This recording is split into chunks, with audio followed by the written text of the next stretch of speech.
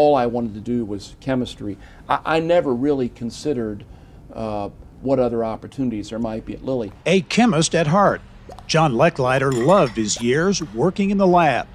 But there were bigger things for him on the horizon, like moving up the ladder to the top spot at one of the biggest pharmaceutical operations in the world, Indianapolis-based Eli Lilly Company, calling the shots as CEO, just as expiring patents and the Great Recession were taking hold in 2008. I think sometimes strategy gets more attention than it should. It's really about getting a group of people aligned behind a particular set of goals and enabling them to really make it happen. And that's what the Lilly workforce did. John Lechleiter, born in the Bluegrass State, now a true blue Hoosier. Get to know the man who ran Lilly for 8 years and is now spearheading Indiana's move to become a Midwest giant in the tech and health sciences space. John Lechleiter, my guest this week on the Business and Beyond podcast.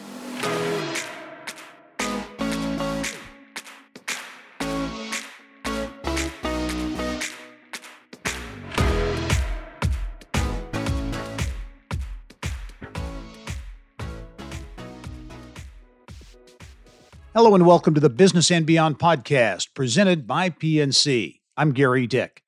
Well, not many people can claim to have led Eli Lilly Company.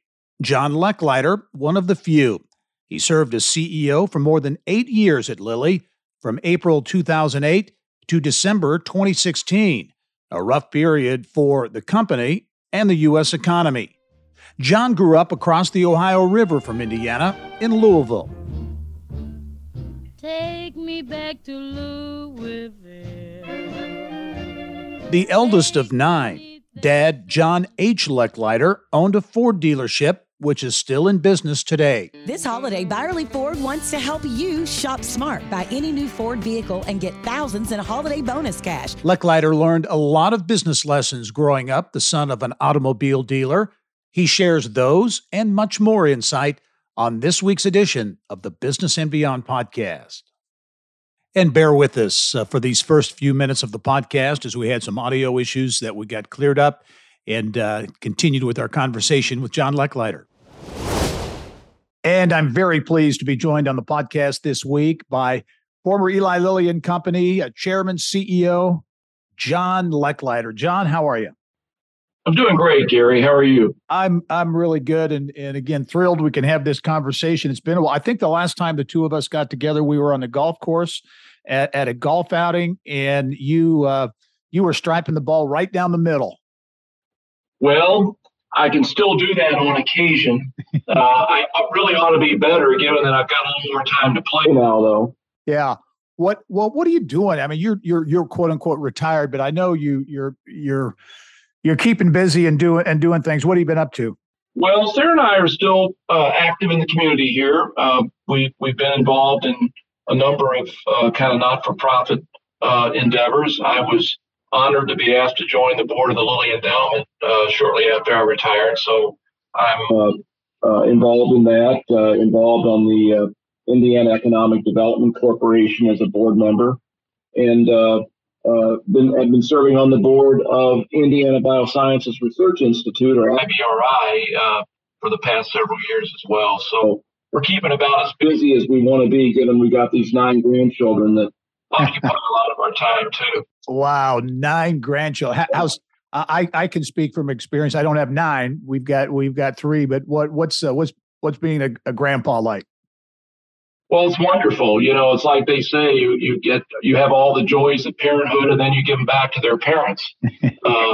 But we're really blessed. Our 3 kids each have 3, and they're all in a tight age range from age 4 to age 9. So these 9 cousins have all grown up together and enjoy being with one another, which makes it all the more rewarding. You know. You mentioned some board work you're doing. I know in the past. Previously, you were on some really big boards, Ford and I think Nike. And are you still on those boards, or do you step away from that? No, I'm not. I retired from the Lilly board as the board chair in May of 17. And I didn't really know at that point how much longer I wanted to stay involved in other corporate boards. And It turns out I've been probably less and less involved in business, Gary, since I retired, and not more and more involved. And I told the Nike folks and the Ford people, I'm probably about as smart as the last guy that read the Wall Street Journal. When I come into your board meeting, so I'd like to step down and give you a chance to put somebody else on there who can bring new ideas. But in each case, I felt like I contributed. They're great companies, but it's always time to move on. Hey, I've got to ask you, because the Nike board, that had to be a kind of a cool thing. What was that like, being on the Nike board? Kind of a cool company. You got to interact, I assume, with Phil Knight and some of that kind of stuff. I did. I would usually sit next to Phil. He's now emeritus on the board, and his son actually joined the Nike board half a dozen or 8 years ago. He's a tremendous guy, a real visionary. I was impressed. Nike is a athletic wear and sports oriented company, obviously, but I was impressed with the discipline that they put around that business and their unbelievable and incredible insights into the consumer that they serve. So it was, for me, a real eye opener and a fun experience too. Hey, Johnson, we'll backtrack a little bit, but what's been keeping you busy in so-called retirement?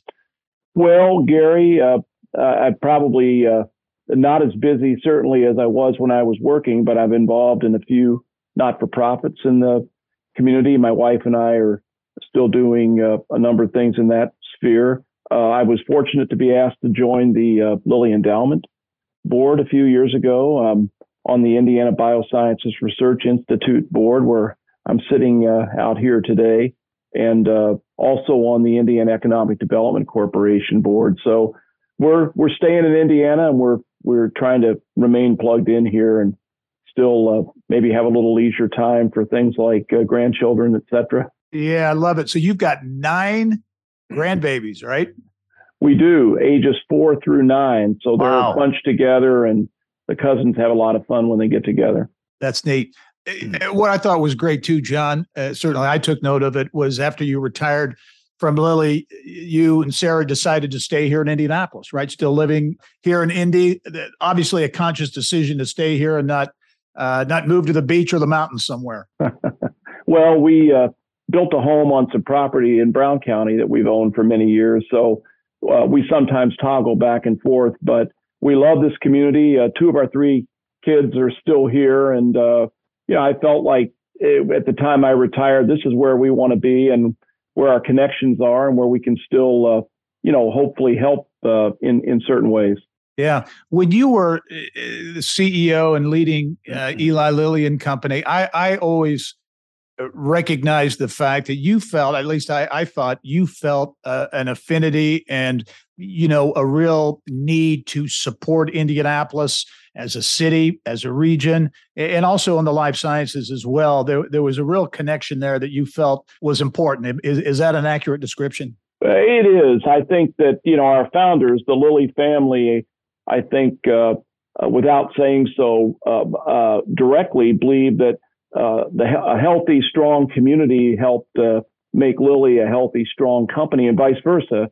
I mean, then as now, we're one of the biggest and certainly most influential employers in the region. And the company has to hire talented people from all over the world. We want them to come to a community that is inviting, that is welcoming, that has the kinds of things that would, enable them to build a good life here and enjoy, all the things that we have to offer in this region. So, yeah, we're definitely committed to that, and also to helping further the life sciences here in central Indiana. Again, I think for a company like Lilly, for example, as the life science community here blossoms, to me, all boats rise.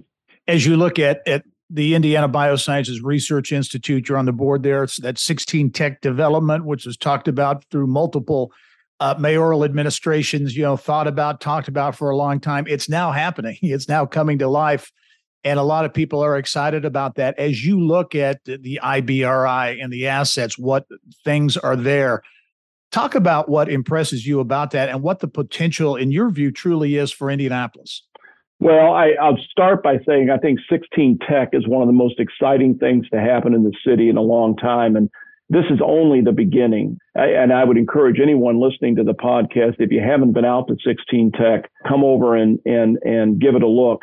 It's going to be transformed in coming years. And I think it's going to be an even more important focal point for technology, for entrepreneurship, for startups.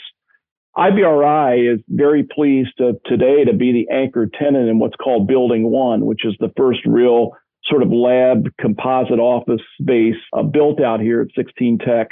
And I couldn't be happier with the progress that IBRI has made as it approaches its 10th anniversary. Today we have 60 or so scientists and support staff working here.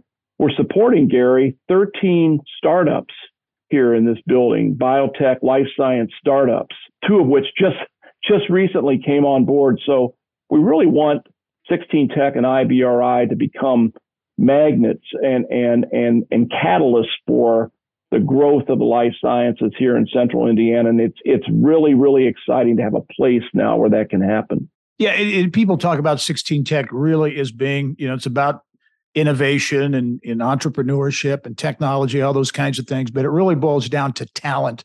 And it's a real talent play for the city and the region to attract and keep talent here. In your view, how will that happen?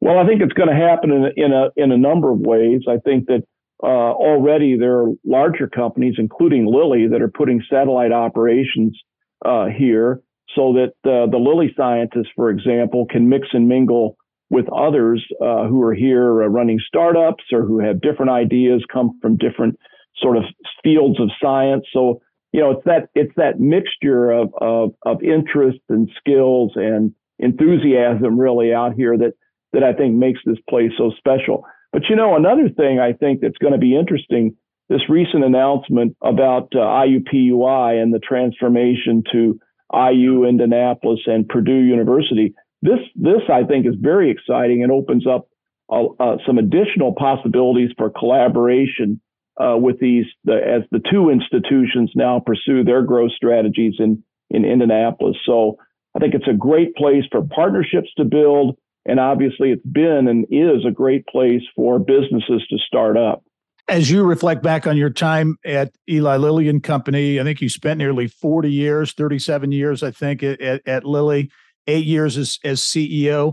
Obviously, Lilly was a very special place for you. What, in your view, what makes Lilly a special place? I think it's the culture and the people.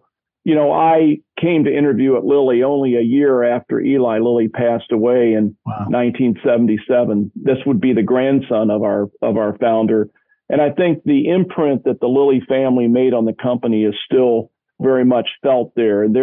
Their emphasis on excellence, on integrity, and on people really still resonates, not just as words in the lobby, but as the way the company lives out its mission day to day. So it's still a fantastic place, but there are lots of pharma companies. I think Lilly is unique in the way that it goes about its business and the caliber of the people who work there. Yeah, you went to Lilly right after grad school? Yes. You got there and that started you on your path, right? I did. I joined as a chemist in 1979 and worked in the lab a few years. And, Lilly I grew up in Louisville, Kentucky, and this was a chance to kind of get back to the area. I consider myself extremely lucky to have landed in a place like Lilly. Now that I look back on it, I don't think I recognized when I joined just what a unique and special place it was, but it gave me no reason to want to leave after 37 years. Yeah, and you love chemistry, right? You wanted to be a chemist. Was there a vision or a thought that you might hit that management track at some point, or did you just want to be a chemist? Gary, I don't think anybody believes this, but when I joined Lilly, I needed a job. I mean, my wife and I, Sarah and I, had our son Dan was 6 months old, and I needed a job. We didn't have two dimes to rub together, and I was only interested in doing chemistry. I thought I was pretty good at it. I had no further ambitions. In fact, I didn't even know what was what could be available down the road. And so a few years later, when I had a chance to take a management position and leave the lab, I think it took me months, as I recall, to think about that. Did I really want to do that? And you knew you really couldn't return once you left. But I'm glad I made the decision that I did. And one door opened, as one door shut, another door opened, and then the rest is history, I guess. Were there moments or people? I'm sure there were people, but that really were instrumental along the way, because that's quite a ride to get to the top spot. What was talk about that journey? Well, there were, and we I don't think in 1979 the term mentor was used much. Today we have more formal mentoring relationships, but as I look back, Gary, I can pick a half dozen people from within the company who served that function for me and who gave me good advice and sort of guided me along the way. I mean, people used to say, "Well, where'd you get your MBA from?" And I said, "Well, I don't really have an MBA except from the School of Hard Knocks." And how did I learn business? Well, I learned business because a few people took me under their wing and said, here's how this works. And Lilly's full of that still today. I think Lilly, many people there who help others really kind of move up that ladder as people help me. Well, you certainly learned it very well, because you led the company through one of its certainly toughest, most challenging period ever. That period with the loss of the patent expiration on 4 blockbuster drugs, billions of dollars in revenue. As you reflect back on that, how daunting a challenge was that, and how did it test your leadership? Well, it definitely tested my leadership. I think it looks and sounds more daunting now in retrospect, believe it or not, because as we went along, although we knew that these things were inevitably going to expire, we were going to inevitably lose that revenue. I remember being on your show many times, and we were facing one or other of these things. But I think most of my effort and most of our team's effort was really around, okay, how do we replace these drugs? In other words, how do we resume growth once we plateau after these patents expire? And that involved investing more in R&D. And of course, that was you could say a tough thing to do, given that our earnings and our revenues were declining. But I think every year right up until 2014, we actually invested more, in R&D, both as a percentage and in absolute dollars, than we did in the previous year. So we kept our foot on the gas, and I think that investment in R&D is paying off today. Yeah, and it was, but you had to make some very tough decisions, because I remember there were several thousand. There was 5,000 cuts that had to be made in terms of jobs and personnel. Anytime that kind of thing comes up for most CEOs is very difficult. What was that process like for you personally? Because I'm sure you knew a number of the people who were impacted. It was a very difficult thing to do. I think we did it. If there's a right way to do that, I think we did it. We offered some number of those folks opportunity to take other positions in the company. Some were able to retire. Others got packages and went on and did other things. And, I commented to someone along the way that not once did I get a nasty gram or any kind of a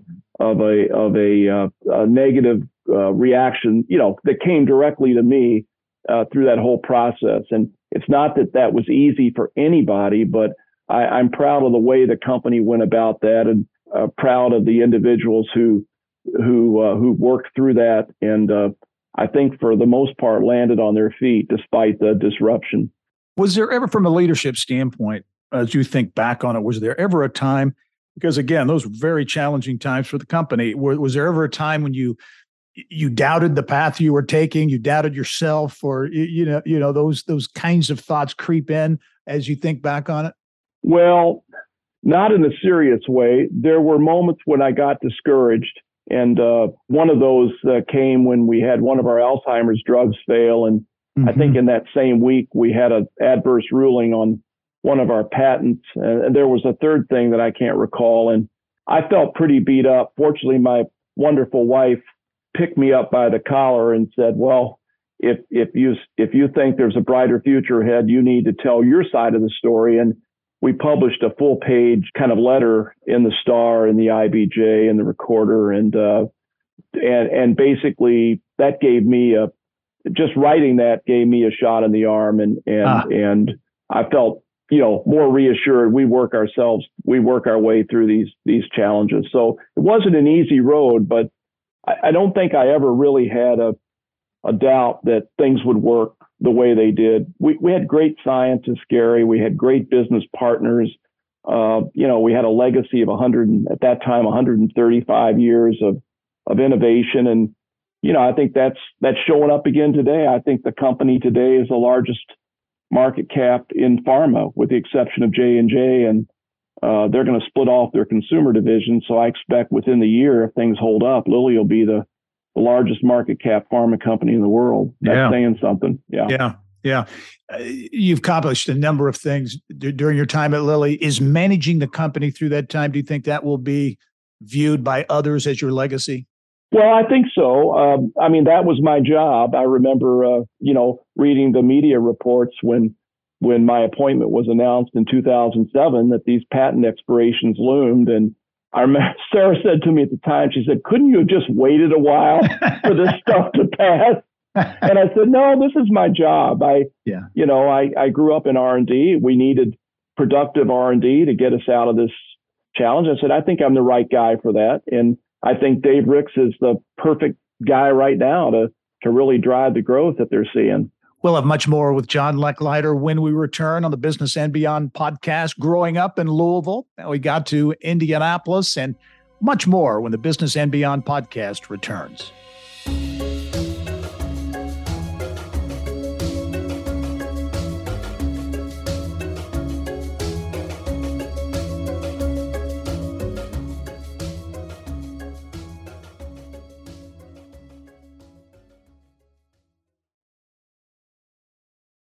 This is Alex Brown. Get caught up on the state's top business news every business day with Inside Indiana Business Radio on demand. This twice-daily podcast features our statewide Inside Indiana Business Radio reports with additional bonus content that you can listen to anytime, anywhere. You can listen now on the podcast page at InsideIndianaBusiness.com or subscribe for free on Apple Podcasts, Spotify, or wherever you get your podcasts. Welcome back to the Business and Beyond podcast presented by PNC. My guest this week, former Eli Lilly and Company CEO, John Lechleiter. And John, let's look back to the early days. So you grew up not far from Indianapolis, just down I-65 in Louisville, right? And you came from a big family. You were the eldest of 9 children. Yes, sir. What was that like? That had to be, never a dull moment in the Lechleiter household. Oh, there was never a dull moment. We had not just 11 of us in the house. We had 3-bedroom homes. Oh, the boys, myself, and my 4 brothers were all upstairs in the finished attic, and we fought it out up there every day. And my twin sisters, who were the youngest, slept in my parents' bedroom until they were 7 or 8, and my dad added a bedroom on to the back of the house. So I had a wonderful upbringing in Louisville. It's a wonderful city. We still go back down there. Most of my siblings are somewhere in that area. So we're all still real close. Yeah. And your dad was a Ford dealer, right? He was. Yeah. My grandfather, my mother's father, started a Ford dealership in Louisville right after World War II. And my father and 2 of his brothers-in-law, 2 of my mother's sisters' husbands, ran that dealership till he retired in the 80s. Yeah. Running that business, did that interest in business or business savvy maybe rub off from the car dealership days? It did. I think the thing that was the most abiding memory of that period is how cyclical that business was. And in the 70s, when the oil shock hit and the Japanese automakers really made their move, the domestic automobile business was really on its heels. That was tough. Yeah. It was tough. And, my dad had at that point still 6 or 7 of us to put through college. And I remember, he was quite anxious about that. And I remember thinking, things just don't go in a straight line. There are ups and downs. And whether it's the economy or the fortunes of a given business, when times are good, you've got to say to yourself, maybe they won't be good forever. And when times are bad, you've got to say to yourself, this too shall pass, and we'll get back to a better situation. I think I learned that from the automobile business. I know you had an interest in sports. Where did the interest in science? Because obviously you had a passion for science. Where did that come from? That's a good question. I think I was always interested in science for reasons that I can't quite fathom, but I had two outstanding teachers in high school. I went to St. Xavier High School in Louisville, and I had two Xaverian brothers, one who taught me chemistry and one who taught me physics. And they really got me interested in science, and then went on to college. And you have a couple of other influential teachers, and I had some summer intern experiences at Oak Ridge Labs and later at University of Minnesota. And, it's sort of one step after another. And I found that chemistry and organic chemistry is really what I liked, and that's what I pursued. You went to Xavier in Cincinnati for undergrad. Did you think about other places, or what kind of tilted the decision to Xavier? Well, I got a full scholarship, and I looked behind me and saw 8 others that needed to be educated. My dad had gone to Xavier, and he was a Xavier grad from back just after the war, and so I knew a little bit about it. And the Jesuits and Jesuit education appealed to me. It was a good choice for me. And then on to Harvard, right? Right. Yes. Yeah. I got my PhD at Harvard in organic chemistry, and again, a wonderful experience, and rubbing shoulders with faculty that at that time included a couple of Nobel laureates, and with others to follow. So that was a great experience, and served as kind of the basis for all that followed. Yeah. What as you got out and began looking, landed at Lilly, of course. But were there other sectors of the economy you looked at? Was the pharma business a natural for you, or what was that decision making process like? Well, I think for individuals who studied chemistry and the type of chemistry or organic synthesis, it was either a university faculty position or the pharma industry. I mean, that's where the most interesting science was being done. So I interviewed at several of the major pharma companies and picked Lilly. I liked the people that I met there. I liked the location back closer to our family. And as I said, it was a good choice. Yeah. And I think I read, John, that you really never had necessarily formal mentors, but in terms of people you admired, I think I read Churchill. You're a fan of Churchill. Why so? Well, his sense of humor sort of has me at hello, but I think it was his ability to persevere and to stay constant to his principles, to bring people along in difficult and challenging times. There's just something about that appealed to me, way back when, but became much more relevant actually, during some of the challenges we faced at Lilly. Sure. As you look, and I know, I'm sure you're asked from time to time, probably a lot of times, from younger executives or people getting into the business world, very much a different world today with technology, the speed of business, things like social media and all the nuances that exist in the business world today. Advice that you pass along or would pass along to those people graduating from college, getting out of graduate school and entering the business world, what would it be? Well, I think, regardless of the pervasive nature of technology, succeeding in business is still very much about being able to work effectively with others, to communicate effectively in words, in both, the spoken word and the written word, and being able to think, I'll say strategically, but to be able to synthesize information and form conclusions and put strategies in place.